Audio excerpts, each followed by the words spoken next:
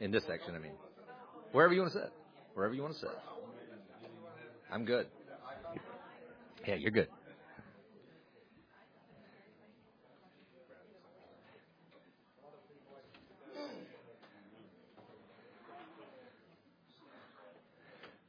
All right. Somebody's birthday? Yes. When was your birthday, or when is your birthday? The 10th. Oh, that was a long time ago. It was a very long time ago. That doesn't even count as belated. That's like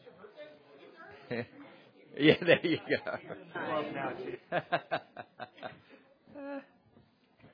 Hey Andy, good morning. All right, we're going to get started this morning. I want to start us off this morning. As you guys know, we are studying, kind of using John MacArthur's book, 12 Ordinary Men. Speaking of the apostles, we're using that book as kind of a catapult to talk about the apostles. And I wanted to just start us off by asking a question. And that question is out of all the men that we have studied thus far, which one of them do you think is the most unlikely man for Jesus to choose to be his disciple and apostle? So far. All of the above, sure. But like, which one would you say like stands out amongst the ones that we've studied thus far that would be the most unlikely man from a worldly perspective, from our perspective, to be able to be one that is chosen by Christ to be his apostle? I've heard Peter. Any other suggestions? We haven't studied that yet. Yeah, we haven't studied. It has to be one we studied so far. Okay. Have you guys been here when we've studied? No. Peter, I think Peter's probably the most, probably thus far would be the one that at least most popular folks would say, he's probably the most unlikely. And I wonder that if today, as we study the two men that we're going to be looking at this morning, I wonder if maybe that answer will change. And so I bet it will. And so I'm going to start by reading for us the call of Matthew in Luke chapter 9. And this is what it says. As Jesus passed on from there, he saw a man called Matthew sitting at the tax booth, and he said to him, "Follow me." And he rose and he followed him. And as Jesus reclined at table in the house, behold, many tax collectors and sinners came and were reclining with Jesus and his disciples. And when the Pharisees saw this, they said to his disciples, "Why does your teacher eat with tax collectors and sinners?" But when he heard it, he said, "Those who are well have no need of a physician, but those who are sick. Go and learn what this means. I desire mercy and not sacrifice, for I came not to call the righteous, but sinners." Let's pray. Our gracious Lord, we are thankful today that you have indeed, Christ has come to call the righteous, call the sinners and not righteous, those who think themselves to be righteous. For Lord, every single one of us in this room qualifies for that. And we are grateful, Lord, for the grace that has been bestowed upon us all. And Lord, today as we set our eyes upon these two men, Matthew and Thomas, I pray for your grace to help us to be able to see, Lord, just your wisdom and your grace in choosing these men who indeed are ordinary. They are like many of us. And so I ask for your grace to help us to see that and really to see our Savior in a new light, and how he calls people from all kinds of backgrounds and all kinds of weaknesses to himself. In Christ's name, amen. So the first man we're going to look at this morning is Matthew. He has a different name as well, the Scriptures tell us. What is that other name? Levi, that's right. So we see that alternate name in Luke chapter 5. And most of us are probably aware that Matthew had a profession of a tax collector. And I think oftentimes when we think of tax collector, that profession, we tend to kind of relate that to our experience here in our day and time in America. And sometimes I think we will try to lump the tax collector profession into maybe the same profession as an IRS worker in our day and time. And there certainly are some comparisons, right? I mean, the tax collector in that day collected taxes, and IRS workers collect taxes. But there are, in reality, most IRS workers in our day are exponentially more respectable than the tax collector was during Jesus' day. In fact, Jesus gives us a few windows to peek in to see how despicable tax collectors really were. In Matthew 18, as an example, Jesus lays out the process for church discipline. If your brother or sister sins against you, go to them, just between the two of you, calling them to repentance. If they refuse to repent, bring one or two others along. If they refuse to repent still, bring it before the church. If they refuse to do that, even the church, Jesus says, if he refuses to listen even to the church, let him be to you as a Gentile and a tax collector. Right? So Jesus could have used any word that he wanted here, but he could have said, let them be to you as a murderer or as a thief or a prostitute, but he chose the profession of a tax collector.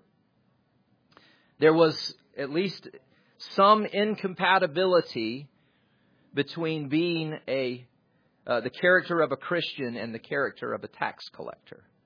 Some incompatibility there, which would lead Jesus to use that in this example of church discipline. Another example of this can be found when Jesus is speaking to the crowds about their generation's rejection of both John the Baptist and him. Here's what he says. To what shall then I compare the people of this generation? And what are they like?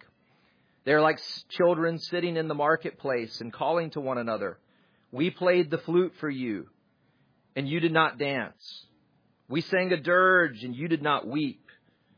For John the Baptist has come eating no bread and drinking no wine, and you say, he has a demon. The Son of Man, Jesus speaking of himself, has come eating and drinking, and you say, look at him, a glutton and a drunkard, a friend of tax collectors and sinners. Yet wisdom is justified by all of her children. See, one of the reasons that we're given for rejecting, one of the reasons they were giving for rejecting Jesus was that he was a friend of tax collectors. Tax collectors had a reputation. A tax collector was a byword for wretched sinner, despicable, the scum of society. No respectable Jew would befriend a tax collector. There's no invitation for a Jew to say, hey, tax collector, come over to my house and we'll have tea together. If you hang out with dogs, you're going to get fleas. Or in the vernacular of Jesus' day, if you hang out with unclean sinners, you're going to get defiled. And so that's why many people, including the Pharisees, had such a hard time with Jesus, because he was a friend of tax collectors. He didn't avoid them. He pursued them. See, tax collectors, if you're familiar with what they did, they were in charge of collecting taxes for the Roman emperor. And there was this unspoken agreement that they could take what was required by the Roman emperor and add fees on top of that. And whatever those fees they would get a percentage of those extra fees. And so it would be like having to pay the U.S. government $5,000 in taxes, and then somebody comes to knocking on your door, a tax collector, and says, hey, I know you got that thing that said you got to pay $5,000, but actually there's some extra fees on top of that. You've got to pay $7,000. And to add insult to injury, those extra fees for the tax collector they were very arbitrary. They were not consistent between one tax collector and another, or in one geographic area or another. So think of the profession as mob-like.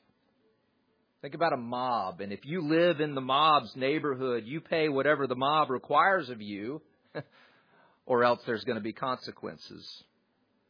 Tax collectors were known to be extortioners. They were known to be greedy. They were known to be liars. They were known to be cheats. This is evident, you may recall, when there's another tax collector that Jesus has an experience with, the man by the name of Zacchaeus. Zacchaeus was a chief tax collector. He had stored up quite the nest egg from his lucrative extortion business of tax collecting. And in Luke 19:2, Luke records that he was a chief tax collector. And by the way, he was rich. Makes sense why he was rich. He had gotten rich off of not receiving a salary necessarily from the Roman emperor. He had gotten rich off of overcharging residents of the region that he was assigned to. Then at his conversion, Zacchaeus alludes to his slimy past lifestyle of fraud and cheating. And he says, if I have defrauded anyone of anything, I will pay back fourfold. In other words, I've defrauded many, and I'm going to make restitution for that. That's clearly evidence, certainly, of conversion, as Jesus declared, but also it's an indication that Zacchaeus, the tax collector, had some skeletons in his closet. He indeed had defrauded many. This was par for the course for most tax collectors. So I hope you can see, number one, that being a tax collector is not equivalent to being an IRS worker in our day. It was exponentially a despised profession. Now, it was bad enough to be a tax collector, but there was something that was even worse. Anybody know what that is?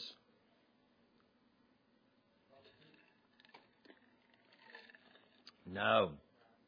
Being a tax collector who was a Jew. That was worse. If a Jew became a tax collector, that was equivalent to being a traitor. Trading sides to Rome, participating in Rome's pillaging of the Jewish people.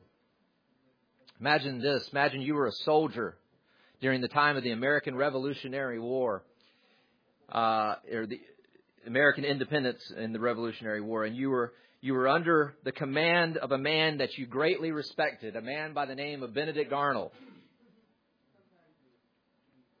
But then out of nowhere, he switches sides to the British Army and starts fighting against you. Traitor, traitor, traitor. How would you feel about such a man?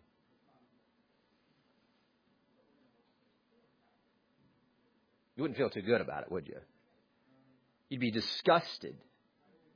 You would not be able to probably, sitting here this morning, we would probably not be able to rightly communicate how hurt and how despicable and how detestable we would think such a man was.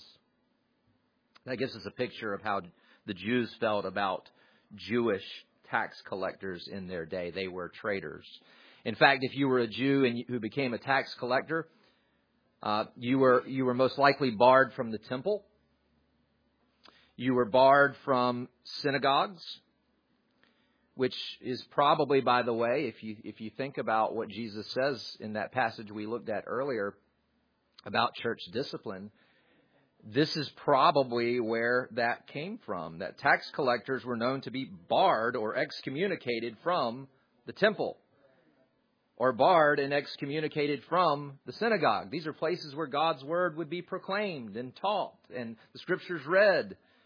And so when Jesus says treat them as you would a Gentile or a tax collector, that would be someone who would be outside of being able to be a part of the people of God. And so that makes sense. See, this was a big deal. If you were a Jewish tax collector, this means that you were barred from places where you would actually hear the word of God read and hear the word of God taught. Tax collectors were outcast of Jewish society. They were hated. They were despised. They were alienated. All of this background, I think, is what makes Jesus' calling of Matthew the tax collector so stunning. He's not just calling Peter, who was rough around the edges. He's not just calling James and John, who sometimes got too big for their britches. He's calling the worst of sinners, the scum of society, a man who would have been lumped into the category of a Benedict Arnold. He was a traitor. And yet Jesus walks up to him at his tax booth and he says, "Follow me." And Matthew, he gets up and he locks the door of his tax booth for the last time. And he walks away from not only a lucrative career of extortion, but he walked away from his old sinful lifestyle forever. Christ Jesus came into the world to save sinners, even the worst of sinners like Matthew. And some of us can relate to Matthew, can't we? When Christ came to us, we were the scum at the bottom of the barrel, living in deep, dark, shameful, wretched sin. And through the gospel, Christ said, "Follow me." And then strengthen our legs to actually get up and follow Him through regeneration, through the new birth, and to leave our old sinful lifestyle behind. Jesus wasn't kidding when He said, "For the Son of Man came to seek and to save the lost." He did that for Matthew. He was a man who was lost. He was a wretched tax collector. He did that for Corey. And He did that for you if you're trusting Christ today. And one of the bonus features of Matthew's conversion is seeing the new heart of this man. This man who was freshly lifted out from the bottom of the barrel, seeking to introduce his bottom of the barrel friends to Jesus. He seems to have put together an evangelistic banquet. Look what it says in Luke chapter 9, starting in verse 10. And as Jesus reclined at table in the house, and that's probably Matthew's house, behold, many tax collectors and sinners came and were reclining with Jesus and His disciples. Stop. Why would Matthew invite tax collectors and sinners to come and meet Jesus? Say it again. What did you say? Oh, you weren't answering the question? Oh. Luke 9, yes. No, we're talking about Matthew, but we're in Luke chapter 9. Yeah. Yeah. Oh, maybe I got it wrong on here. Gotcha. So the question is why did Matthew invite tax collectors and sinners? That's right. That's all he knew. That's the only friends he had. He didn't have respectable friends. And he wanted to share probably what he had just received. That's right. And so He invites them to His home. They're reclining at Jesus and His disciples at table. And then it says, and when the Pharisees saw this, they said to His disciples, "Why does your teacher eat with tax collectors and sinners?" That was a big deal. That was a big deal. But when He heard it, Jesus, speaking of Jesus, He said, "Those who are well have no need of a physician, but those who are sick. Go and learn what this means. I desire mercy and not sacrifice, for I came not to call the righteous, but sinners." Matthew believed that if Jesus could save a wretch like him, there was no one amongst His friends who couldn't do the same. He couldn't do the same for. No matter how dark the sin was, no matter how deep the sin was, no matter how spiritually blind the person was, no matter how hard their heart was, they needed a physician, and He had come to introduce them to the physician. I think this is a point that we need to glean from Matthew. To live like we believe that Jesus is still in the business of saving the deadest, blindest, hardest of sinners. We all know them. They're in our families. They're in our circle of friends. They're in our places of work. And what we often do, I don't know if you're like me, but what we often do is we overthink it. We try to scheme to figure out a way to be able to get them to hear the gospel. Sometimes what we need to do most is we just need to pull a Matthew and start executing. Right? Have a dinner party. Invite sinners. Go out to coffee. Invite them to church. Stop the never-ending planning and start executing. And one great way to do that, by the way, is to be a better witness, or to know how to be a better witness, is to be around people who are witnessing. Right?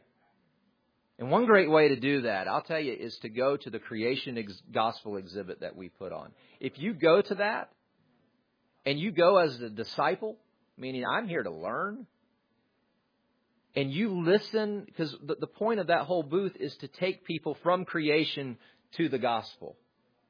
And so you're going to hear the gospel proclaimed over and over and over and over again as people are going through that booth and somebody is leading them through it. That's a great way to do that. And then not only willing just to be a disciple and learn, but also to give it a shot. To stumble.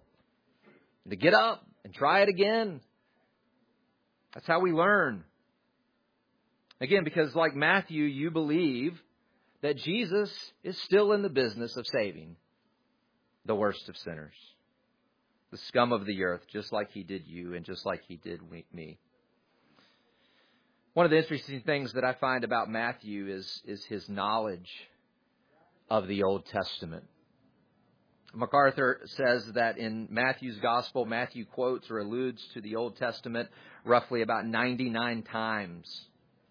That's more than the other Gospel writers put together. Considering the likelihood that Matthew wasn't probably hearing the Word of God preached and taught and read in the synagogue or in the temple because he was barred from it because he was a tax collector, what that likely means is the way that he learned his Old Testament was that he taught it as a child. Right? He was taught it as a child. This is how he grew up. He grew up in quotes, church. He knew the Word of God. He probably was taught well, but then at some point he turned his back and he walked away. How many of us can say that was my story? I grew up in the church, but then at some point, either physically, meaning I just stopped going to church altogether, or spiritually, I was in church, but I walked away. I walked away from the faith. How many of us have family or friends that that's still the case? Many of us, I would assume. Well, Matthew's story should give us a ray of hope because by the grace of the Lord, the prodigal came back. He came back. And the Lord used that biblical knowledge that had been sitting dormant for years and years and years, and He made it alive. And with that knowledge of the Old Testament, the Lord used Matthew to write his gospel account. And we can't even imagine the impact that this book, Matthew's Gospel, has had on God's people for almost 2,000 years. Not only can Christ save the worst of sinners, He can deploy them in ways to expand His kingdom that we can't even imagine. That's what He did with Matthew. Fast forward and we see Matthew, one of the 11 there with the other disciples on the day of Pentecost, being filled with the Spirit and empowered for gospel ministries. But the Scriptures are silent after that point on the ministry of Matthew, pretty much. But church tradition tells us that Matthew ministered to the Jews in Jerusalem as well as abroad for the remainder of his life, until he was burnt at the stake for his faith. He was a man that was devoted to Christ until the end. And so that is Matthew. That is Matthew. What questions do you have about Matthew or comments? But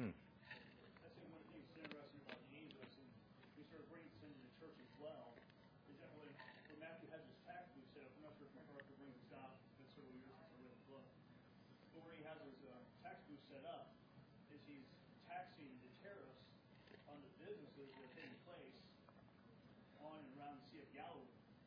And so as you think, when Jesus invites them to dinner, there you have Peter and Andrew, James and John. Yeah, good point. Who probably pay taxes To Matthew, yes. And now they're having this dinner. It's probably a little awkward having this dinner. But who Jesus is just putting together to be his apostles. That's right. We haven't talked about Simon the Zealot yet. The Simon the Zealot's going to come along, who is basically a Jewish terrorist who would go around stabbing Roman centurions in the crowds. And now you have Simon the Zealot, you have Andrew and Peter, James and John, and Matthew, all working together.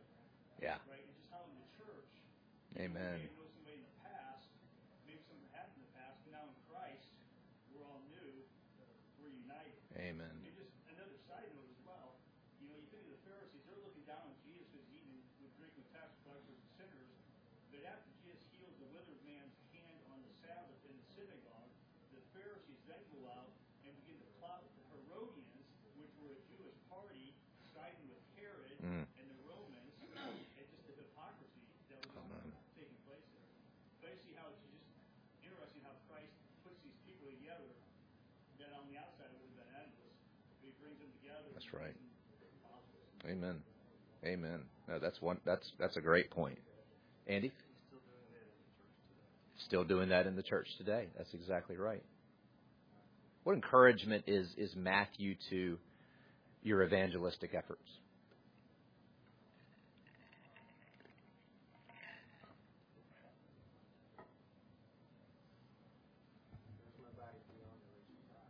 Nobody beyond the reach of Christ. Christ can save the worst of sinners. Christ can save and does save the worst of sinners. Some of us were really the worst of sinners. And what I mean by that is we're all sinners. But some of us were in deeper darkness of sin than others when the Lord called us. Yeah.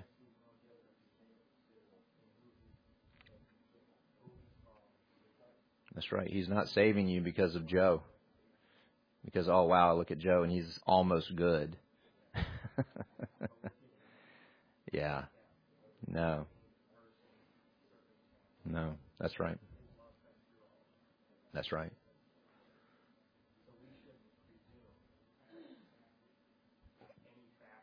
That's right. Yeah, we do that, though, sometimes in our evangelistic efforts, don't we? We look at somebody and we say, ain't no way. Ain't no way. And the Lord, those are often the people the Lord saves. Before he does the ones that we think, oh, there's a possibility for this one. Yeah. Yeah. Anything else for Matthew before we move on? Okay. All right. Let's turn to Thomas. Thomas was also known as Didymus, or the twin. And he was one of the 12. He has quite a famous nickname that you don't see in the Bible, but who can tell me what that nickname is? Doubting Thomas. How'd you like to be known as Doubting Thomas? How did Thomas get that nickname?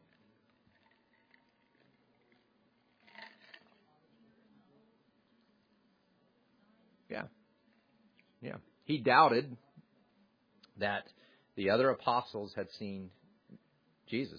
He doubted their witness. You're right. So, that's right. He was fortunate for us, though, as we will soon see. Yes. So, based on the very few accounts that we have of Thomas in the Gospels, Thomas seems to have been a man who, like many of us, struggled with doubts. Perhaps a man who was prone to depression. A man who was prone to anxiety. He seems to have been a glass half empty kind of guy. Right? Not a glass half full, but a glass half empty kind of guy. Often looking at situations with skepticism, with negativity. In Dr. MacArthur's book, Dr. MacArthur labels him Thomas the Pessimist. Thomas the Pessimist. And I think that's a one word that kind of encapsulates what we see of Thomas in the Gospels. You may remember that Thomas pipes in the account leading up to Jesus raising Lazarus from the dead. And Jesus had just learned that Lazarus was ill and on the brink of death. And we pick up in John chapter 11, verse 5. Now Jesus loved Martha and her sister and Lazarus. So when he heard that Lazarus was ill, he stayed 2 days longer in the place where he was. Then after this, he said to the disciples, "Let us go to Judea again." This is an important part right here. The disciples said to him, "Rabbi, the Jews were just now seeking to stone you. Are you going there again?" Jesus answered, "Are there not 12 hours in the day? If anyone walks in the day, he does not stumble because he sees the light of this world. But if anyone walks in the night, he stumbles because the light is not in him." After saying these things, he said to them, "Our friend Lazarus has fallen asleep, but I go to awaken him." The disciples said to him, "Lord, if he's fallen asleep, he'll recover." Now Jesus had spoken of his death, but they thought he meant taking rest and sleep. Then Jesus told them plainly, "Lazarus has died. And for your sake, I am glad that I was not there, so that you may believe. But let us go to him." So Thomas, called the twin, said to his fellow disciples, "Let us also go, that we may die with him." Heart of an optimist. Let us go, that we may die with him. When a pessimist looks at a situation, he tends to see the negatives. Pessimism tends to predict the worst possible outcome. And that's what we see here with Thomas. Instead of seeing the upside, that Jesus is going to perform a miracle, something miraculous with Lazarus, he sees the downside. We're probably going to die. Some of us are like that, aren't we? Our thoughts are magnetized towards the negative. If you're a pessimist, and as an example, and you find a lump on your body somewhere, you're probably already writing your obituary in your head. That's how pessimism works. You go to the extreme of the negative extreme. But one of the encouraging parts of getting a peek into Thomas's pessimistic attitude is that pessimism doesn't disqualify us from being used greatly in Christ's kingdom, as the story of Thomas shows us. In fact, even right here, in Thomas's pessimism, we see hints of loyalty, faith, and courage. He doesn't say we're probably going to die, so let's just not go. He doesn't say, you guys are crazy, I'm not going. He says, let us also go that we may die with him. The very act of his going and his telling all the other disciples to come along shows evidence that he was ready to die for Christ. If he thought he was going to die and he went, that means he was ready to die with Christ. So you can struggle with pessimism and still love Christ and still be radically devoted to him. That's Thomas's story. Dr. MacArthur says in his book, he says he loved Christ in such a way that he didn't want to live without Christ. If Jesus was going to die, Thomas was going to die with him. Better to die and be with Christ than to be left behind. Thomas, the pessimist, had a deep love for Christ.